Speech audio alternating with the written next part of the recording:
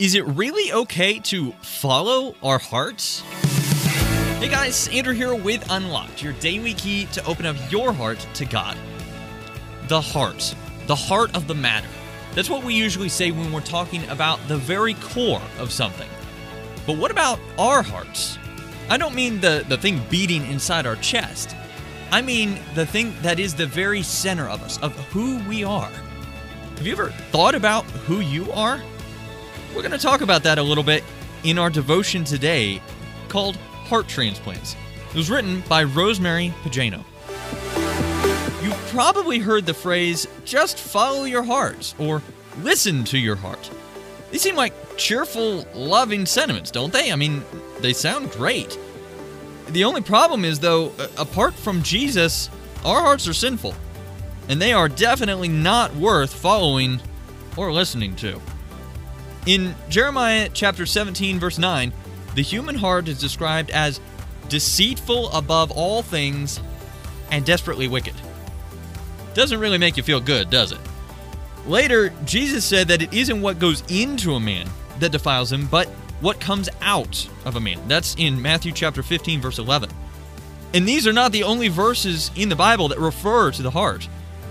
Ultimately, some of the meanest and most evil things in the world come out of the human heart. That means we all have a kind of heart trouble because our personalities come from the heart, the very center of our being.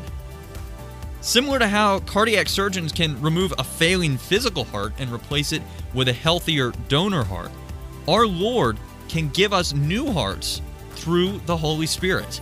When we come to Him through faith, He gives us new life. We're born again and given a new nature, a heart transplant, if you will. The great physician replaces our sinful and stony heart with a heart of flesh. We see that in 2 Corinthians 5:17.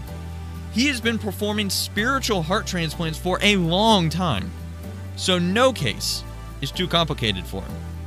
Talk about good news. So let's talk about this. What surprised you in today's reading? If you have questions about today's reading, who's a trusted friend or Christian leader that you can talk to about it? As we read in Ezekiel chapter 11, verse 19, "Then I will give them one heart, and I will put a new spirit within them, and take the stony heart out of their flesh, and give them a heart of flesh." Now, I'd encourage you to read Jeremiah 17, 9 through 10, Ezekiel chapter 11, verses 19 through 20, as well as Matthew 15, 19, to help keep God's Word alive in your life. Unlocked is a service of Keys for Kids Ministries. Have you checked out our Instagram page lately? We would love to connect with you. Just search for @UnlockedDevo. Until next time, I'm Andrew, encouraging you to live life unlocked, opening the door to God in your life.